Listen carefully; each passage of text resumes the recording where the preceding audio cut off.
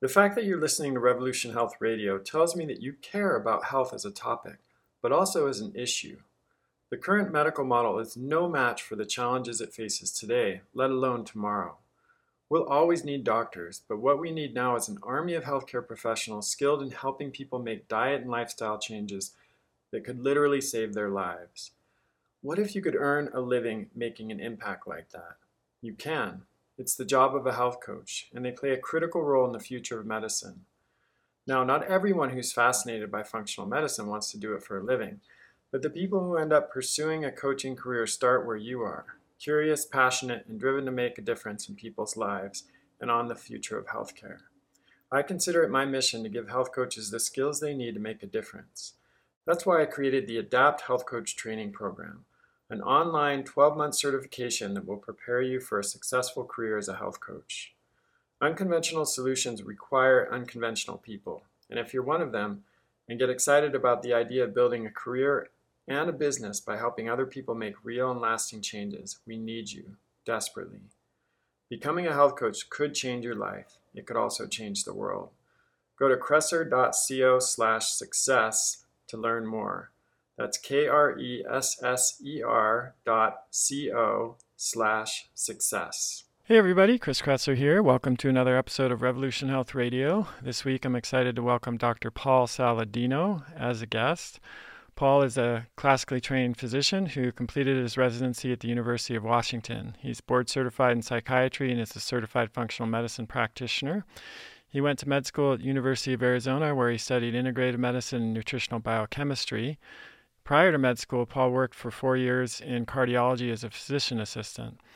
As you may know, if you've heard of Dr. Saladino, he's one of the foremost experts in the world on the carnivore diet, which is something that a lot of you have been asking me about recently. So I'm excited to share this podcast with you. Paul used the carnivore diet to help with his eczema and experienced a myriad of benefits, including resolution of his own autoimmune issues. He's also worked with hundreds of clients who've been able to resolve longstanding health conditions with the carnivore diet.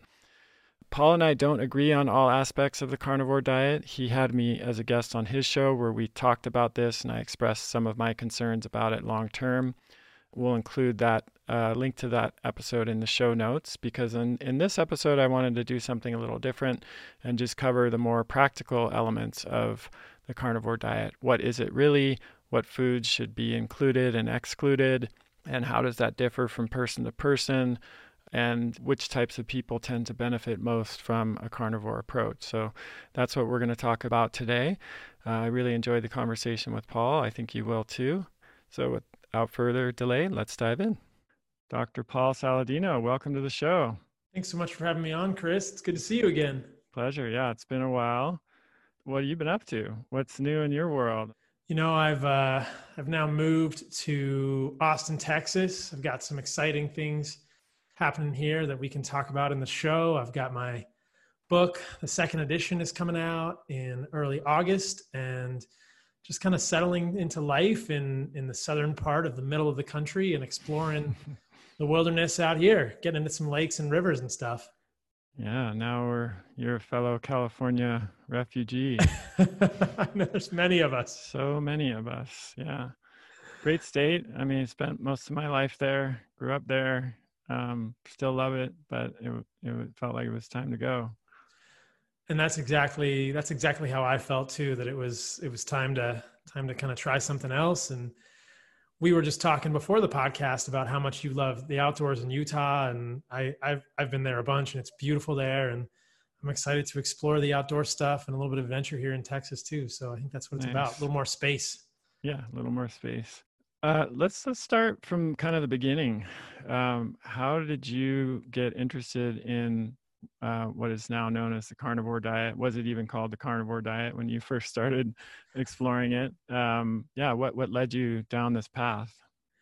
You know, it was kind of this progression, mostly spurred by my own medical issues, specifically autoimmune issues, including eczema and asthma. I had moderate eczema growing up as a kid. I definitely had asthma at times that was limiting from time to time. especially with exercise. My dad is an internist. My mom is a nurse practitioner. And though they had great intentions, I think that they over-medicated me as a kid, which was sad. I remember them feeding me theophylline and in applesauce growing up for my asthma, and being forced to take short-acting beta agonist inhalers like albuterol frequently as a kid. And it was just a bummer. And then some people, grow out of those as they get older. Mine progressed. The asthma wasn't horrible, but the eczema got a lot worse as I got older. I finished college and didn't want to go to medical school then. Took a bunch of time off, had some pretty severe eczema flares that were pretty debilitating, and eventually thought, you know what, I need to go into medicine. I started out as a physician assistant in cardiology, worked for 4 years doing that, and pretty quickly realized that the mainstream medical establishment, despite very intelligent physicians who were very well-intentioned, wasn't really resonating with what I wanted to do in my life. It was too pharmaceutical-based and symptom-focused for me, and I think that I just create constructs for medical illness more like an engineer, and I really want to know what's at the root of things. That's an obsession of mine. And so I went back to medical school, and throughout that process of medical training, the second time I went to medical school really, and then residency, I was always trying to understand if there was some commonality among chronic disease. I'm kind of fascinated by these ideas of unifying theories. I think it makes it so much easier. Of course, not everything can be explained by one thing, but if there's a common cause of many illnesses, that's an interesting point that we can press on or modify and help a lot of people. So that was really my interest, and built around all of that was my own continued illness and thinking, well, if I want to understand what's causing illness in other people, I should probably continue to think about what's causing me to keep having eczema. I had a suspicion for many years that it was related to food, and iterated multiple times on my diet. I had a 6 to 7 month raw vegan phase, which didn't help it, but resulted in 25 pounds of lean muscle mass loss, which was not a good thing. Mm-hmm. Went back to a paleo diet, pretty much an entirely organic paleo diet for the ensuing 10 to 12 years. And that seemed to help with body composition, allowed me to gain more muscle when I wasn't overtraining and running like a madman. But the eczema continued to get worse. And at times it was so bad that it was all over my back. As most people will know who have skin conditions, they tend to occur in the same spot. So I get eczema on my lower back. I joke that it's like my eczema tattoo or my eczema tramp stamp, and I'll get it on my wrists. And I would just, it came and went. And at times it got very severe. I remember one summer in Seattle where I was doing residency at the University of Washington that it was so bad that it was just weeping and just very hard it was right in my belt line. It was just weeping all over like my pants and my belt. And I was like, man, this is so bad. What am I doing? I felt like I was eating a reasonably good diet. And I think a Paleolithic type diet is a very reasonable type diet, but it wasn't working for me. And I went further down the rabbit hole and began learning, and this was probably 4 or 5 years ago at this point, more about the things in plants and animal foods that can trigger immune reactions. And I thought, well, maybe it's dairy. Let me cut out dairy. Or maybe it's egg whites. Let me cut that out. That helped a little bit, but it didn't completely eliminate it. And so I thought, well, what else is there? Maybe it's a histamine producing food. Maybe it's an oxalate. Maybe it's a lectin. And that was really the beginning of this sort of interesting thread of compounds in a variety of foods, both plant and animal foods, that can trigger immunologic reactions in humans on a case-by-case basis, and don't seem to affect everybody the same way, but can be problematic. Personally, what I ended up with about 2 years ago was an entirely animal-based diet. And that was something that from the beginning was challenging for me ideologically because of my training in functional medicine and all of the things that I had been taught about benefits of plant foods. And I thought, this can't be good. What about these compounds in plant foods that we think of as beneficial? What about fiber? And so I really had to challenge those paradigms, those dogmas that I had been taught. And what I began to understand was something that was quite interesting for me. And that really led me into this world of an animal-based diet.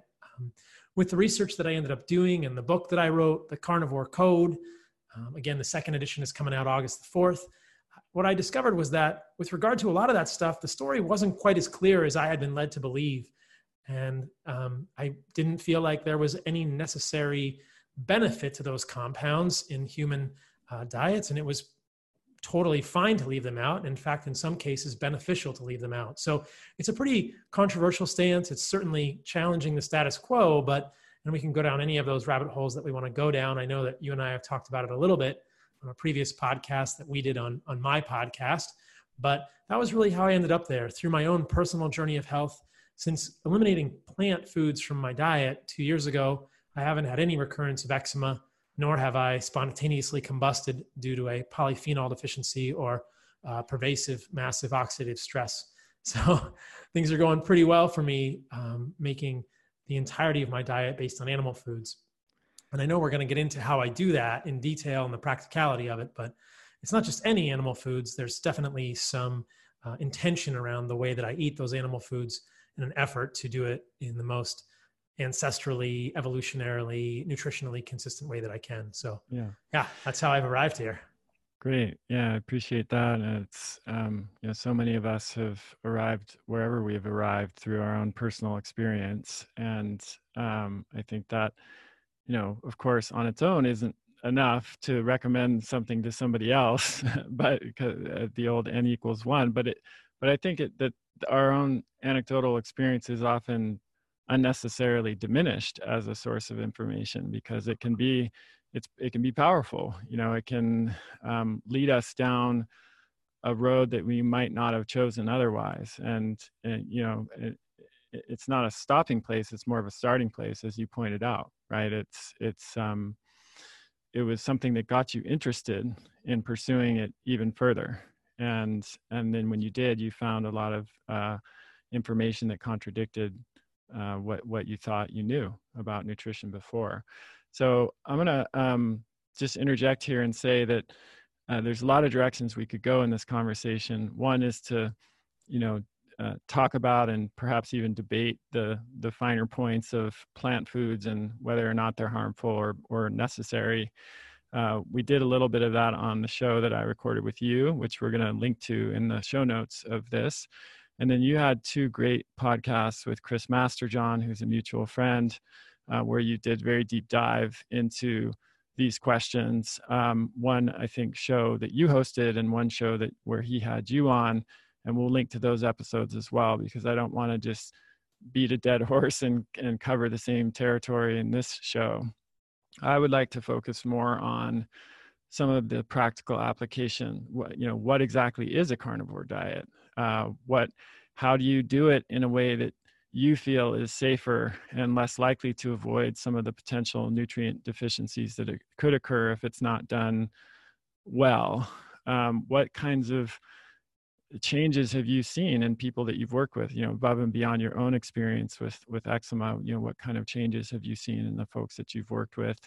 I can talk a little bit about what I've seen, my take, and then we can talk a little bit more about what you've learned in the last couple of years, or the last year, maybe even more specifically, and how the next, which I assume you've incorporated in the second edition of your book, and what people might find that is different in that edition based on your evolving knowledge. So that's the kind of agenda. If there's anything else you want to throw in there, I'm happy to chat about that too.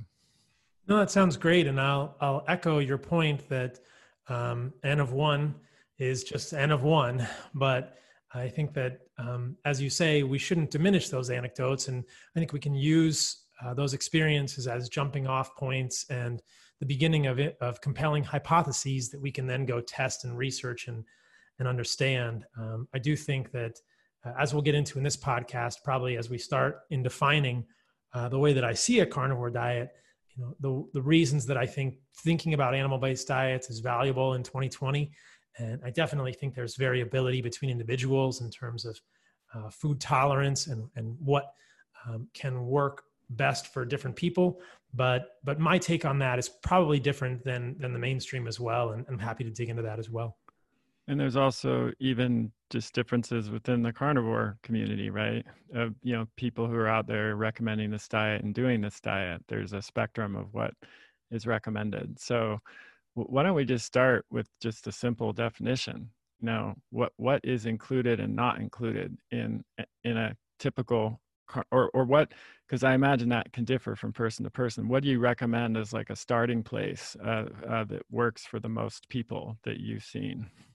Yeah. So my real intention and what I've really come to at this point in my work is, and I feel like talking about these ideas is so important because of really two pieces of the animal-based diet discussion that I think are critical and central to this. And these will, in a way, circumscribe how I consider a carnivore type diet to be, or how I consider discussions of an animal-based diet to be valuable. And these two ideas are, firstly, that animal foods, specifically well-raised red meat and ruminants, grazing animals, are incredibly valuable and indispensable for human health and have been incorrectly vilified for 60 years, much to the detriment of human health, and should not be feared.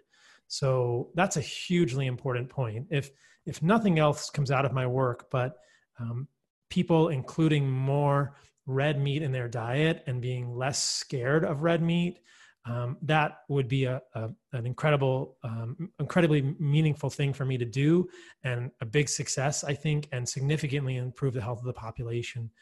We are at a point in 2020 where, sadly, it seems like there is an ever increasing amount of misinformation about red meat and saturated fat. And I think that these foods are foods that humans have been eating for millions of years. And like I said, they are a critically valuable part of the human diet in all stages of our life. And to omit them is really to accept, suboptimal health, and in many cases, profoundly negatively affected health. So the first piece there is red meat, specifically saturated fat, valuable foods for humans. We've been eating them forever, incorrectly vilified. And the second piece that I think really frames this discussion is that plants exist on a spectrum of toxicity, that they are rooted in the ground. They don't really have mobile defense mechanisms. They don't have mobility as a defense mechanism. They don't have teeth. Some of them have thorns, so we can pretty much tell their intention. But if we consider that plants are rooted in the ground, then it's not surprising, and it's not really debatable from a botanical science or botanical chemistry perspective, that plants have developed myriad, hundreds of thousands of chemicals as defense mechanisms against fungi, insects, animals, and, more recently, in terms of their coevolution on this earth with humans, to prevent them from being eaten. Now, that is to say also that they exist on a spectrum of toxicity, that some people may have more sensitivity to those chemicals than others, but it's pretty undeniable that plants produce defense chemicals, and we should not ignore this. And if we are not thriving or achieving levels of health that we hope for, then both of those premises are important to consider. Are we eating enough of what I would consider to be the most nutrient-rich foods on the planet? That would be well-raised animal foods. Today in 2020, that's well-raised ruminant red meat and organs. And secondly, are there plant toxins in our diet that we are ignoring and could be affecting us negatively? Now, I don't think many people debate the occurrence, the presence of these plant toxins. What Chris and I have talked about, Chris Masterjohn and I have talked about, and what I've talked about a little bit with my friend Tommy Wood on other podcasts, is just how individually good we are at detoxifying them. The existence of the phase 1 and phase 2 detoxification systems in the liver are pretty good evolutionary evidence that we've been detoxifying these things, and we've been in an arms race against plants or with plants for many, many years. And I think what's more debatable, or what is more or less clear in the situation, is how good each of us is at actually doing that.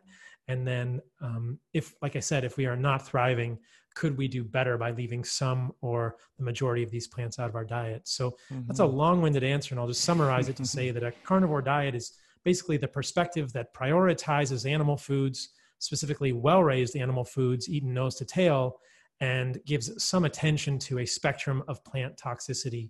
In my book, The Carnivore Code, I'm pretty careful not to say that I think everyone on the planet needs to eliminate all plants, but and I've created 5 tiers of a carnivore diet, with the first tier being what I would consider to be carnivore-ish, and including the plant foods that I think of as the least toxic.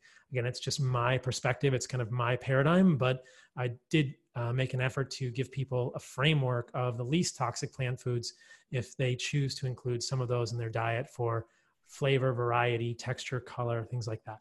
So, yeah. Okay, so lots to unpack there.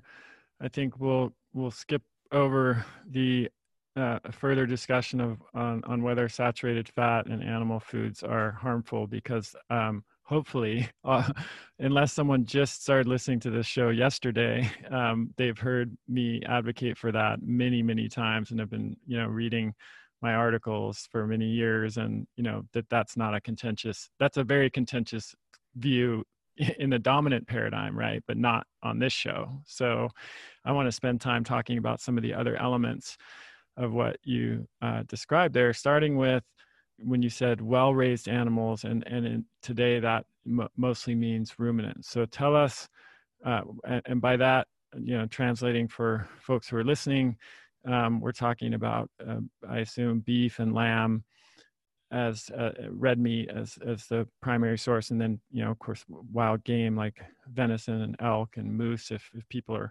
hunting or able to access that some other way.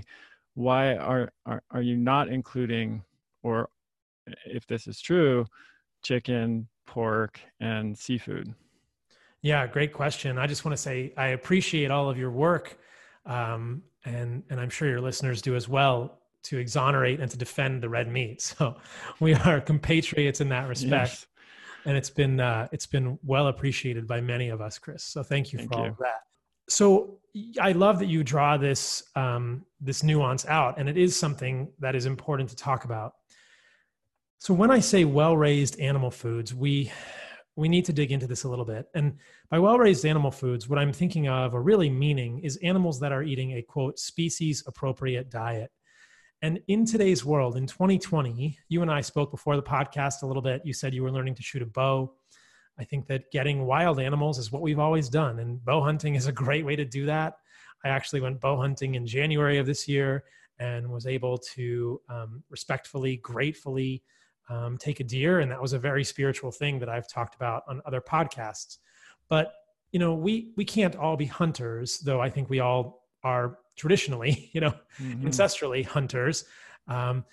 So when we're thinking about animals, ruminant animals, like you say, sheep, cows, bison, maybe people can get deer or elk that are raised on a farm and eating grass, things like this. These are the animals that are eating their most closely species appropriate diet.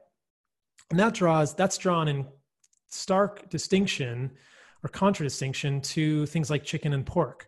And this is something I've started talking about more recently, and will continue to unpack in a cookbook that I'm writing for the winter. But when we think about those foods, and people sometimes throw their hands up a little bit here and get flustered, but I just want to frame it from the perspective of knowledge is power, and the listeners can use this knowledge to make the best choices they can within their own framework of the life of their own lives. But chicken and pork are generally not eating a species appropriate diet. And the main problem I see with chicken and pork in today's world is that they are eating corn and soy. The problem with chickens and pork eating corn and soy is that those two things are very high in omega-6 fatty acids, specifically linoleic acid, which is an 18-carbon omega-6 fatty acid. And that's a very problematic molecule for humans when we consume it in excess. And this one point has been a fascinating rabbit hole that I've been going down in the last few weeks. It's something I've talked about on my podcast previously with Ivor Cummins. And I think it's a point that really cannot be overstated, and it's complex, so it's important to unpack. But humans do not make polyunsaturated fatty acids.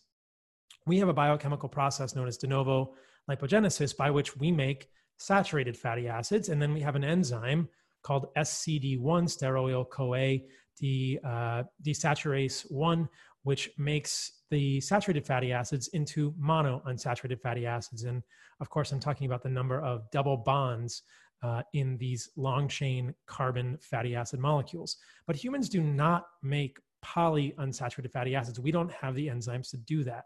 This is why we consider those molecules to be, quote, essential.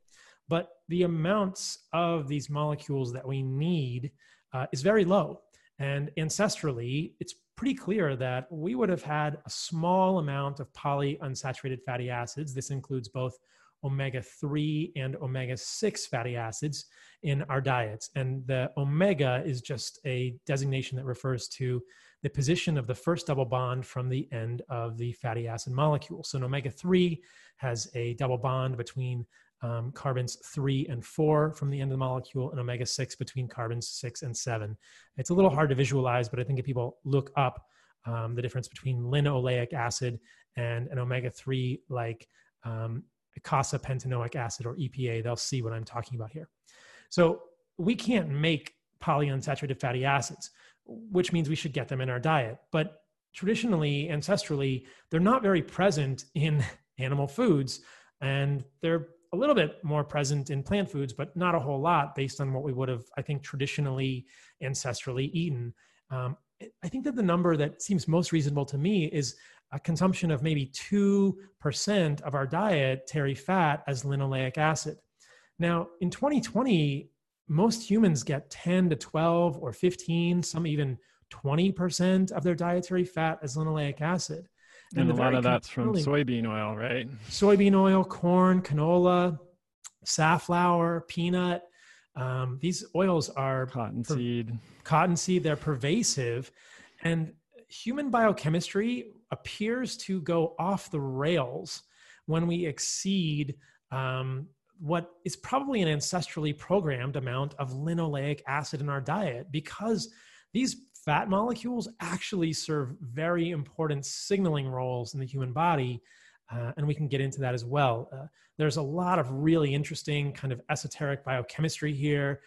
There's a really great blogger named Peter Dombrowski who has a blog called Hyperlipid. He's spoken about this in what he considers to be a protons model of obesity and insulin resistance. But really the high level here is that excess consumption of omega-6 fatty acid in these vegetable oils, specifically linoleic acid, really appears to break human biochemistry badly.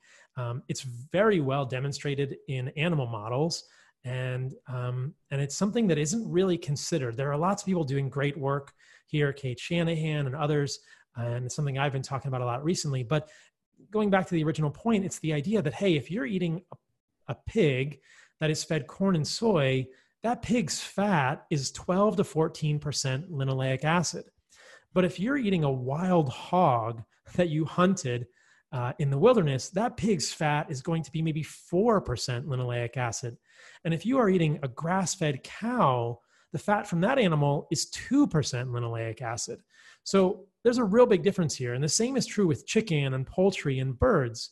And chicken are not quite as fatty, but if someone were eating a duck, or even the eggs from chickens that are fed corn and soy are going to be enriched in linoleic acid as well, with the same kind of proportions, that we're getting 5 to 6 times, sometimes 10 times the amount of linoleic acid in the fat of these animals when we are eating them, when they're fed corn and soy. So most of your listeners, I suspect, are very savvy and are aware of the dangers of vegetable oils.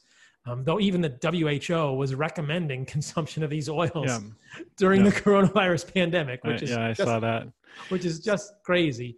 And I think the mainstream is certainly not aware of this problem, but I think a lot of people are not aware of this kind of hidden source of linoleic acid in our diet.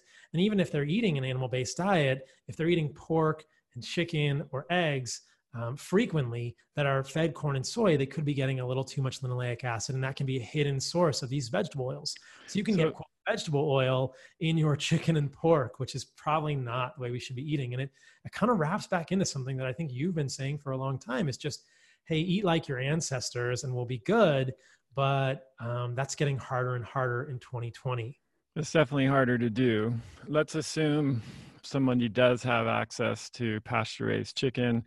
And by that, I mean truly pasture-raised chicken, not chicken that are in a barn that have like a little balcony that they can go out on, which unfortunately, in some of the supermarkets, that's what qualifies as free range, Yes. But they're buying them from a local farm, let's say, or a source where they know that they're truly pasture-raised and they're eating grubs and worms, and, they're out there pretty much in a kind of ancestral chicken environment. And let's say someone also has access to heritage pork, which is fortunately becoming a little bit more readily available than it probably was, 5 or 10 years ago, because the demand for it is growing. Is it your position still that because even in those ancestrally raised poultry and pork, the omega-6 content will be higher than it is in pasture-raised beef, that beef or lamb should still comprise the majority of meat intake, but that chicken and pork might be okay in moderation, if it's pasture-raised? Yeah, and I think I like that you draw the details out there, that if you go to the supermarket and the eggs say pasture raised, my understanding is that just is the amount of space that the chicken has. It doesn't have anything to do with what the chicken is fed. Yeah. And so you'd want to get corn and soy free eggs, and then even inquire, if you could, what are you feeding your eggs to a local farmer? We've got a guy here in Austin at Shirt Tail Creek Farms. And I asked him, what are you feeding your chickens? He has corn and soy free chickens, and you'd want those chickens to be eating as little bit of these grains as possible. And with pork, like you're saying, there are more heritage breeds, and there's a great farm in Georgia that I really appreciate, White Oak Pastures. And I called them up the other day. They're doing amazing regenerative agriculture. And I called them up and said, hey, Jenny, what do you think about having a section of your chickens not eat corn and soy? And she said, in a Georgia accent, she said, well, we'll do it. Let's do it. Let's work on it. And they don't feed their pigs soy, but I'm working with them to develop low PUFA, low polyunsaturated fatty acid pork and chicken, kind of to start addressing this, because it's too rare. But it's awesome when there are farms that are willing to do that. And I think in that situation, moderate consumption of those is probably fine. But in general, I think that just because of the way that ruminants are raised, it's pretty hard to beat an animal eating a truly ancestral diet. And ruminants also have a unique biochemistry whereby they can control the amount of polyunsaturated fat in their body better than monogastric animals. So there's some homology between the biochemistry of a chicken and a pig and a human, because we are all monogastric animals.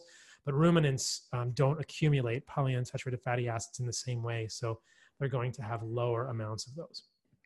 Okay, so we've talked about red meat, pork, and poultry, and also game meat. What about fish and other types of seafood like shellfish? Yeah, so I wish that I had a time capsule and I could go back 500 years or 1,000 years and scoop some tuna and salmon and shellfish out of the sea and do some analyses of the heavy metals and the toxic load of these animals. People may have heard the story of Tony Robbins as a pescatarian getting frank heavy metal toxicity. He's talked about it on Tim Ferriss's podcast. I think that it's similar in the situation with these fish, except that my concern, not being an oceanographer or marine biologist, but my concern is that as you go into the ocean, it's not so much that the fish are not eating their ancestral diet or their species appropriate diet, it's that they are swimming in an increasingly toxic medium. It's kind of like, the best thing I could compare it to would be like eating cows or chickens and pork raised in Wuhan, China, not because of coronavirus, but because that is one of the most polluted air streams or air pockets in the world. So you can imagine that eating a cow raised in Tokyo may not be the best thing to do. Unfortunately, my sense is just that most fish now are living in something like the equivalent of Tokyo or Wuhan in terms of what they are, quote, breathing. I think small amounts of fish are fine, but clinically what I've seen is that even in people who are eating wild Alaskan salmon, they will bump their mercury levels in the blood if they do that frequently. And I've seen repeatedly when people eat halibut or larger fish, sea bass, Chilean sea bass, or opah, that the mercury goes very high very quickly on some of these assays like Genova's, NutrEval and stuff. I think it's probably organic mercury, methyl mercury, as opposed to inorganic mercury, but it's still probably not a good thing to be getting all that mercury.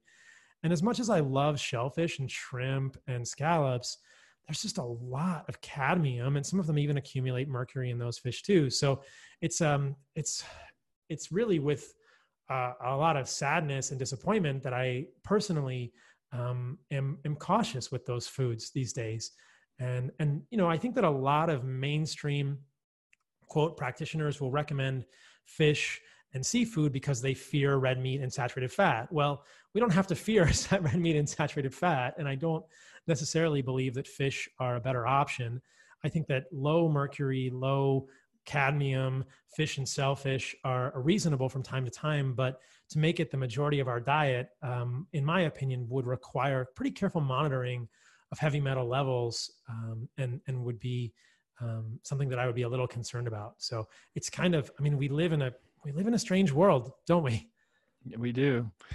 I think this is another situation where individual tolerance makes a big difference. We do a lot of heavy metal testing in our practice, and some people who eat predominantly fish as their protein source don't develop metal toxicity at all. Other people who only eat seafood fairly sporadically seem to have more problems. And I think this is where things get very complex, as it does with any kind of dietary input or other input, because it's not just the input that makes a difference, it's how the internal ecosystem responds to that input. So in the case of metal toxicity, how effective is phase 1 and phase 2 and phase 3 detoxification, which you mentioned before? Does that person have genes which make the biotransformation and detoxification of metals more difficult?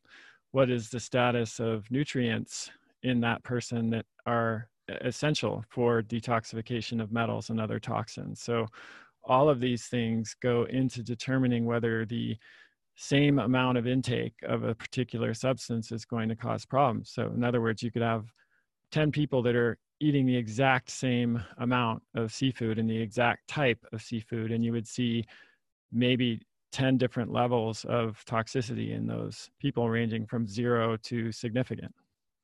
Yeah, I agree with you completely. And I think there are all those other factors. What is their glycine intake? What's their glutathione status to detoxify it?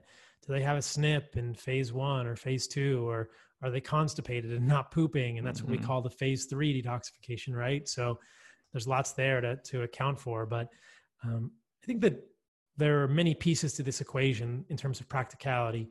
Are we eating fish and shellfish because we fear red meat? And what information are we basing that on? Or are we eating it because we enjoy it? There's lots to consider there. Yeah. Okay. So I want to talk about, like, just even flesh this out even more for people, like a day in the life of your food intake, and maybe a typical carnivore diet intake, in both in terms of what you're eating and the quantity that you're eating.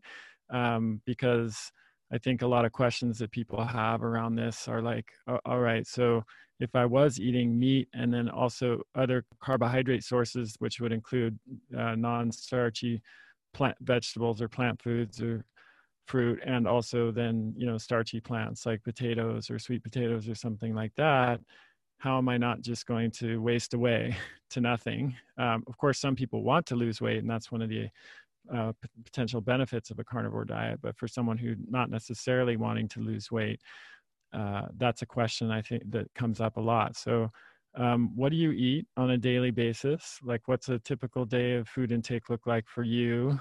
And let's start there, and then I can ask some follow-up questions.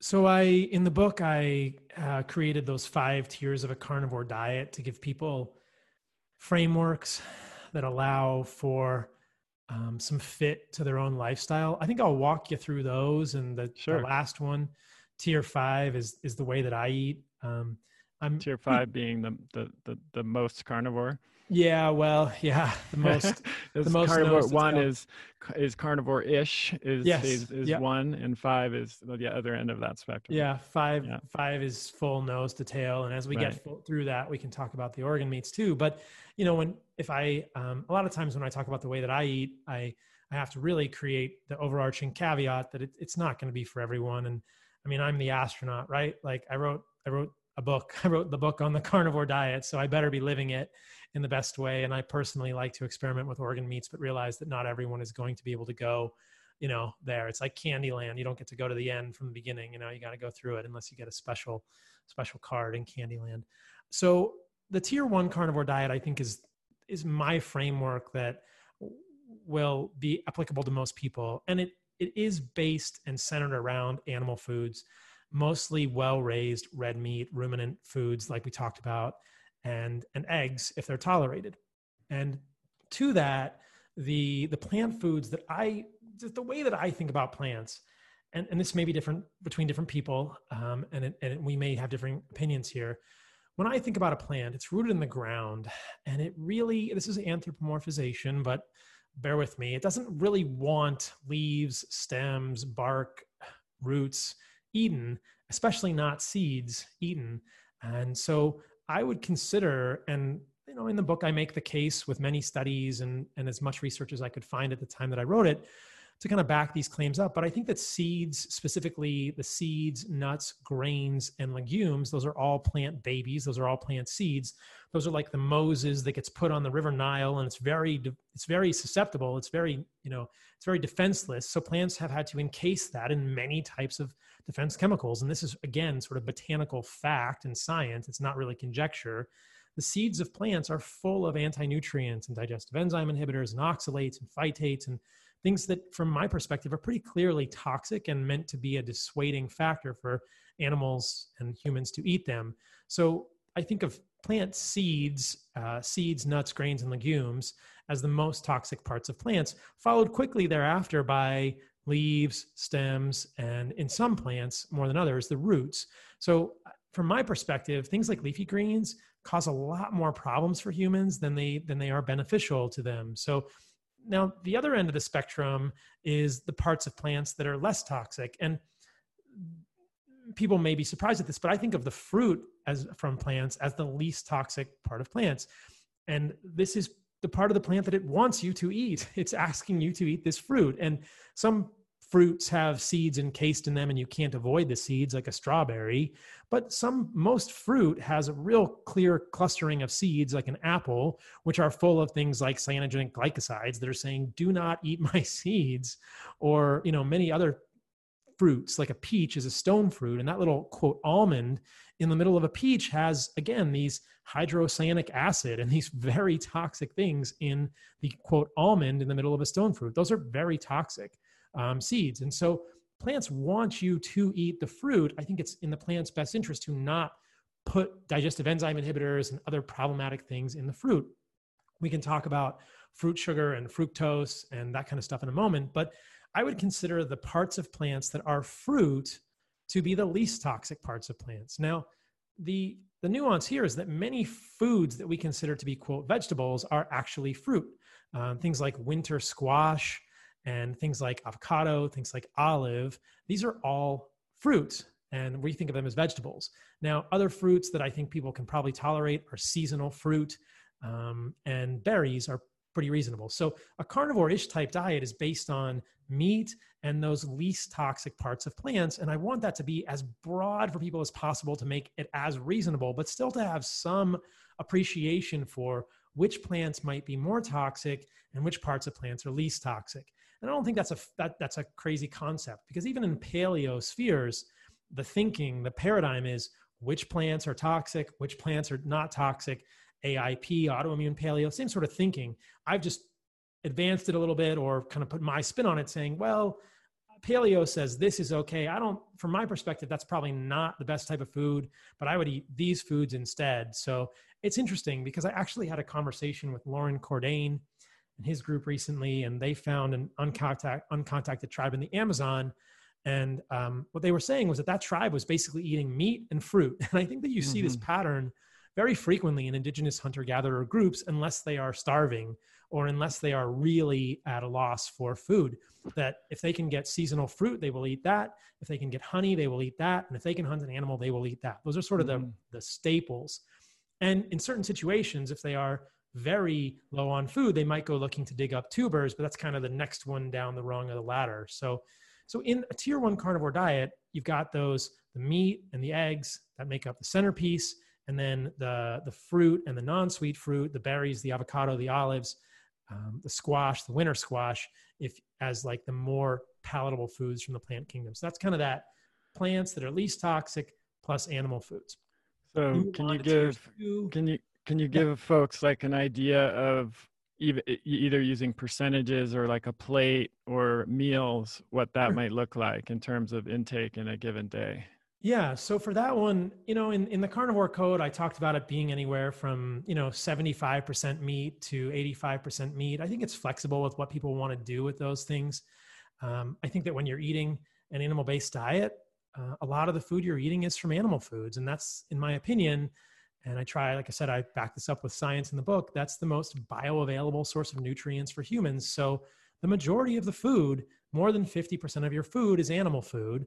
And it depends whether you want to do that by calories or by actual weight of the food. And I think about it from like a caloric perspective, like, more than half of your calories are coming from animal food because that's an easier way. And I think that the majority of the nutrients are coming from the animal food as well with the plant foods. And, those amounts are fairly flexible with what people want to do. But ultimately what we're thinking about are adequate protein intake, to allow for muscle protein synthesis and repair, adequate caloric intake, and then adequate micronutrient intake. And I think that we will satisfy all of those conditions most readily if we include more animal foods in our diet. If we go and eat, 70% of our diet is avocados, we might get enough calories, but we're not going to get enough protein, and we're going to be certainly deficient in many nutrients. So one of the things that I think is incredible about animal foods, specifically when we're eating animal foods nose to tail, is that nutrient availability is really high, and nutrient variety is also very high. So the more animal foods we can eat, the better, but I give some flexibility to people, or I suggest some flexibility in terms of what they want to do in their diet. But I'll say that the majority of the diet is animal foods, both in terms of calories, macronutrients, and micronutrients. And then people can include the other things as they want to, with the understanding that you want to meet a protein goal, you want to meet a calorie goal, and you want to meet micronutrient levels goals as well. Is that? It is, yeah. And let me, we've only got about 10 minutes left, so I want to skip forward to number 5. Okay. And then they can get the details in your book, which is excellent. And you can tell people where to find that at the end of the show. But because I want to ask another question that I think is going to be a lot on people's minds, just in terms of who should think about doing this. And we can finish up with that. But so first, a clarifying question about all phases before you go on to phase 5 or the 5th tier, whatever you refer to it as. You mentioned calorie goals. So has it been your experience, is it your goal to eat the same amount of calories that somebody was eating prior to going to carnivore on the carnivore diet, assuming they want to maintain weight? Let's leave, weight loss or weight gain out of it for a second. But if somebody wants to eat the same, maintain their weight, has it been your experience that they need to eat the same number of calories, more calories, or fewer calories on this approach? Interestingly, this is one of the other places where things seem individual. I think you and I would agree that all calories are not created equal. Mm-hmm. And macronutrient intake, micronutrient intake can affect these. And that kind of mirrors the conversation about linoleic acid as well, that certainly the quality of the food you eat, whether it's plant or animal origin, can affect the efficiency of your metabolism and your underlying insulin resistance. So though I'm saying you need to get enough calories, I'm saying that fairly loosely. And I don't track calories strictly in my clients unless we're having a real problem maintaining weight or a real problem losing weight, and we're trying to really uncover something that we've missed. Most of the time, satiety is a good guide. And some people are going to eat more calories. Some people end up eating less calories, and some people end up eating about the same. But I do have to say that I think that the idea of calories is it's a crude estimate, but it's kind of like walking around with one eye shut. You don't really have a lot of depth perception. It can certainly have its drawbacks, and sometimes you walk into a table and it doesn't work very well. So it's something, but it's not the end all and be all. So there's no specific metric that I use there, mostly just satiety and body composition goals. And I think we all know that if somebody has obesity, we want to try and work toward the resolution of that. And I think that happens through increased satiety. So And I apologize. I have so much stuff to talk about that No, it's I'm fine. not, brevity is a skill that I'm working on. Yeah, So, there is a lot to talk about for sure. yeah, but Yeah, I I can mean, talk about a tier 5 if you want.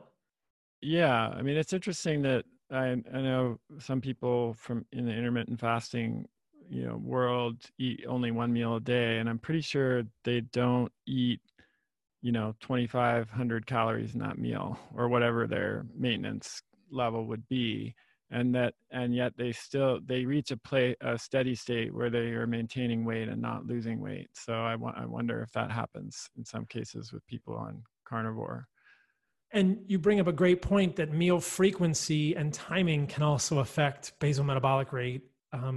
Clinically, what I have seen is that in my younger clients, one meal a day is often inadequate and may result in a steady state of body composition, but can have negative hormonal consequences. Yeah. So, though I think intermittent fasting and time restricted feeding are incredibly valuable interventions, what I have found personally and in my practice is that 2 meals a day and a little bit more reasonable eating window works best for the majority of people. 1 meal a day is pretty small. That's a pretty large fasting window. That's great short term, but I'm not a fan of it in most people long term. I agree. Most people can't do well with that. No. Yeah. So let's go forward to the fifth the most hardcore tier. Hardcore carnivore. Yeah. And then we'll talk about who, like, as a sign off, who might be a candidate, like which people with which conditions or goals have you seen do best or respond the best to this approach? Yeah, absolutely. So on my website, which is carnivoremd.com, there is a video of what I eat in a day, and people can see all of this in its glory. When I am thinking about food for people, I generally think about protein macros to start and use it as an anchor.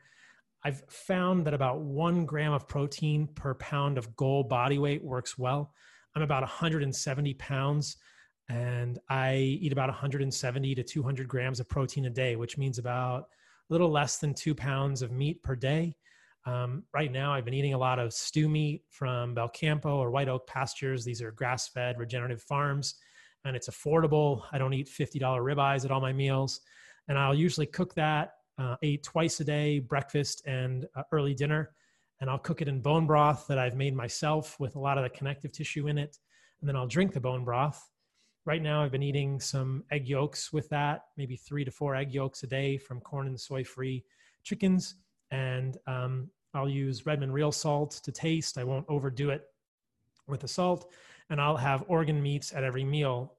People have probably the hardest part with organ meats. But I've grown to really appreciate them. We've talked about that a little bit before, but the idea with organ meats is really that, muscle meat is just a part of the equation nutritionally. And if we want to get nutrients like riboflavin or enough choline or, selenium or copper or zinc, or even the peptides that are uniquely found in different organ meats, we can't just be eating muscle meat. So I'll eat a variety of organ meats throughout the day. Many people are not familiar with these, which is another reason that I wanted to do the cookbook. And in August, I will be launching my own sort of supplement company known as Heart and Soil. It's heartandsoilsupplements.com. We're making desiccated, so freeze-dried organ meat capsules for people that can't eat the organ meats the way that I eat them, or I use these as a supplement as well. But I'm really passionate about getting people more of this nose-to-tail nutrition in their lives. And I think that any way we can do this is a step in the right direction.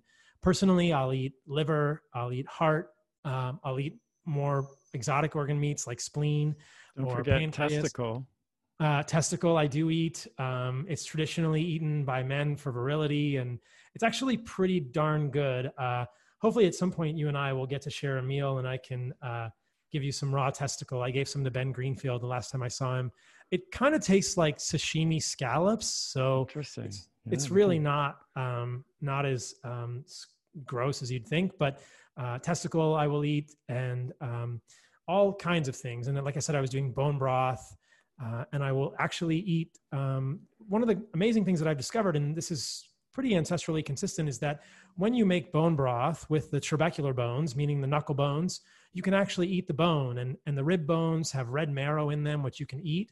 So I'll crunch on a little bit of bone with my meals, and people are just like, what? This guy's crazy. But like I said, I'm the astronaut. I'm thinking about what works and trying to do it in the way of my ancestors, and personally feel like I'm enjoying pretty good health. So that's pretty much how I eat. I eat it twice a day. And then, just one more thing to add there.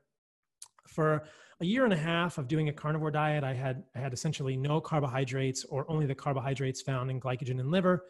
And recently I've been incorporating some carbohydrates back, those sort of tier 1 carbohydrates.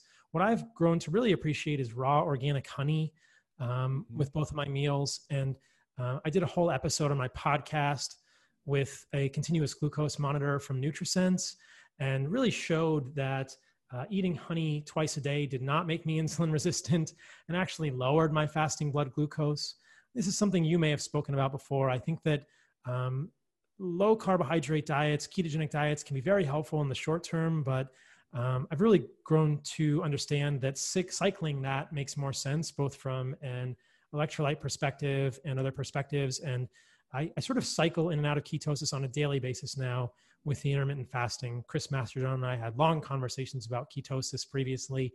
And personally, I found that long-term ketosis without some cycling of carbohydrates led to some pretty challenging electrolyte issues. I don't think that carbohydrates cause insulin resistance. I've been pretty vocal about that from the beginning.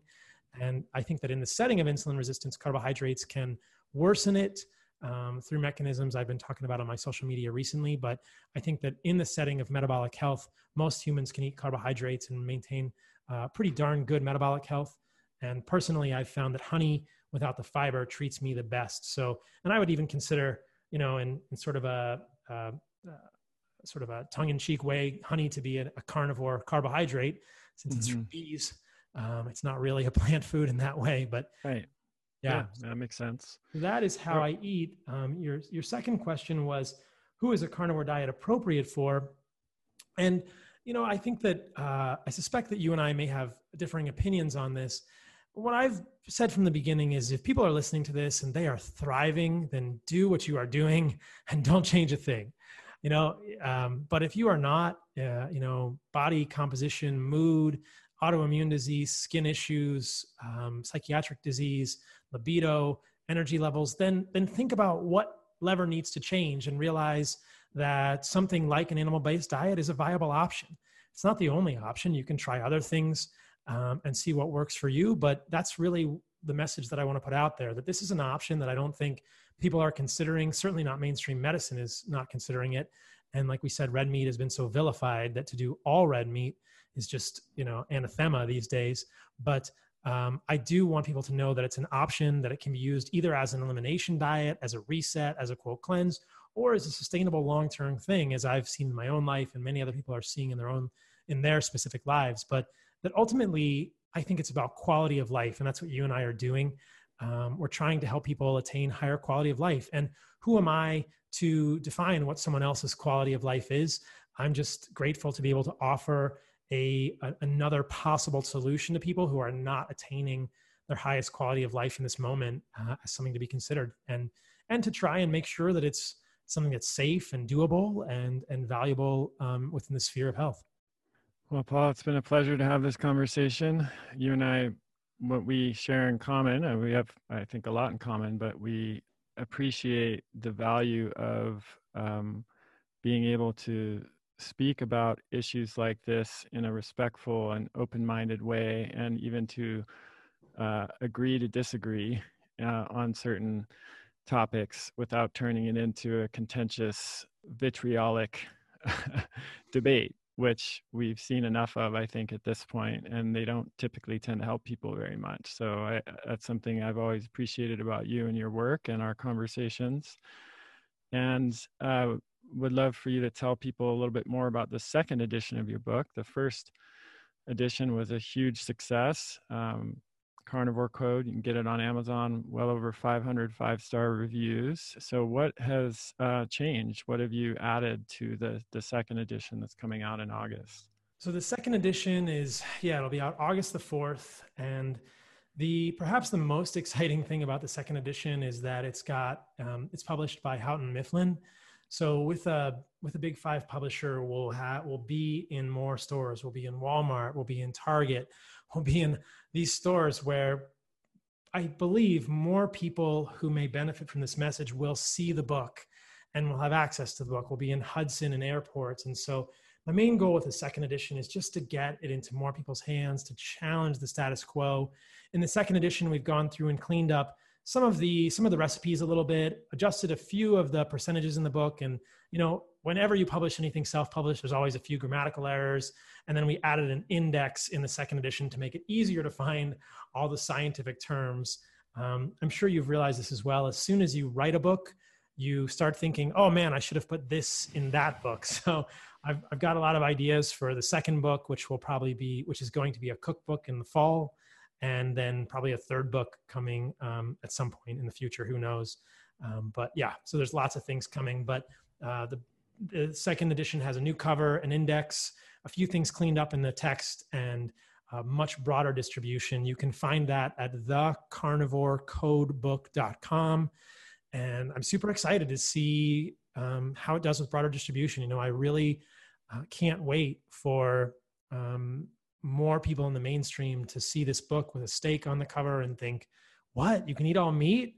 How could this possibly be healthy? And just really challenge some paradigms and hopefully help people get to a greater degree of health. Great. Well, thanks again for the work that you do, and highly recommend if you have if someone has the first edition, is there any content change, or is this mostly about broader distribution of the book, which is a worthy goal and reason for publishing a second edition? Broader distribution and the index to make it more accessible. It was such a quick turnaround that we pretty much kept the inside of the book and the stuff that I talked about similar. Like I said, we cleaned up some stuff, but the index makes it more. Yeah, index is a lot of work. Yeah. It's not easy to get it. Yeah. For a book like that. Yeah, exactly. Great. Yeah. Well, and then your website for people who want to check out some of the online resources. Yeah. So the website is carnivoremd.com, and you can find, like I said, those videos of what I eat in a day, how I work out, how I play outside, and a link to all the podcast stuff of my podcast, which is Fundamental Health, are there. Well, thank you again, Paul, for coming on the show. It's been a pleasure to speak with you. And thanks everyone for listening. Continue to send in your questions to chriskresser.com/podcast question, and we'll talk to you next time. That's the end of this episode of Revolution Health Radio. If you appreciate the show and want to help me create a healthier and happier world, please head over to iTunes and leave us a review. They really do make a difference. If you'd like to ask a question for me to answer on a future episode, you can do that at chriskresser.com/podcast question. You can also leave a suggestion for someone you'd like me to interview there. If you're on social media, you can follow me at twitter.com/chriskresser or facebook.com/chriskresserlac. I post a lot of articles and research that I do throughout the week there that never makes it to the blog or podcast, so it's a great way to stay abreast of the latest developments. Thanks so much for listening. Talk to you next time.